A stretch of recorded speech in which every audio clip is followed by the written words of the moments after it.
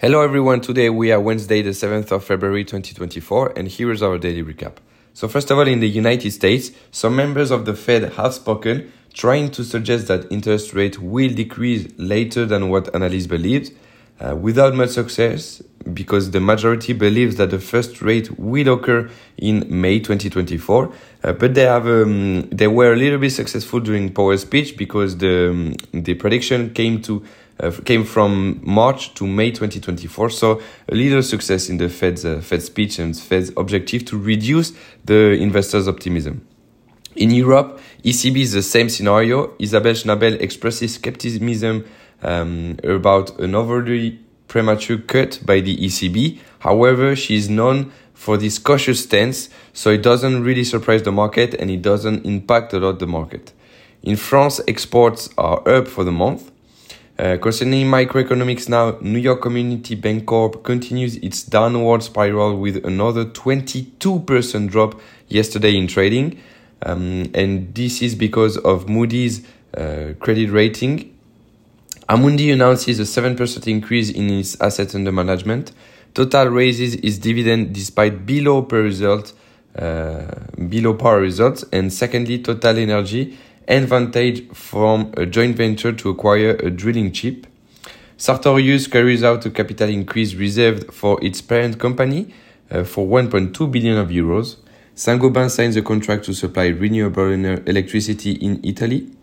Negotiations for the sales of Atos' former IT services business to Kretinsky are reportedly at a standstill, according to Bloomberg. Ford is gaining 6% after hours because of his result. Carlsberg raises its medium-term growth target after revising its strategy. Chipotle gains nearly 3% after result. Fortinet gains 11% after result. Pandora aims for an organic growth of 6 to 9% for 2024. Siemens Energy records a net profit of 1.6 billion euros for the first quarter, thanks to an exceptional gain. Snap plunges 33% after hours after the publication of the result. And finally, Walt Disney teams up with Fox and Warner Bros. To launch a sport-dedicated streaming platform. Concerning indices, CAC is up by 0.04, so nearly stable. DAX is down by 0.12, minus 0.25 for the IBEX. Stock 600 is up by 0.15. S&P was up by 0.2, minus 0.2 for the Nasdaq, and plus 0.4 for the Dow Jones. Shanghai continued growing with an increase of 1.4, minus 0.5 for the Hang Seng, and stable for the Nikkei. MSCI World is up by 0.13. Gold is down by 0.05, so nearly stable.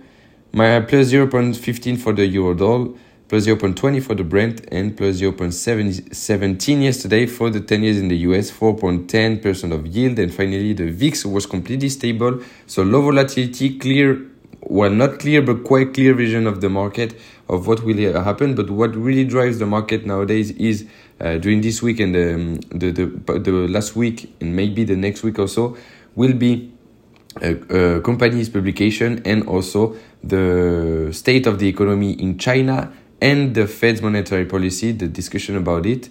So these are the three major drivers of the market now. Let's see what will happen in the coming days and in the coming week.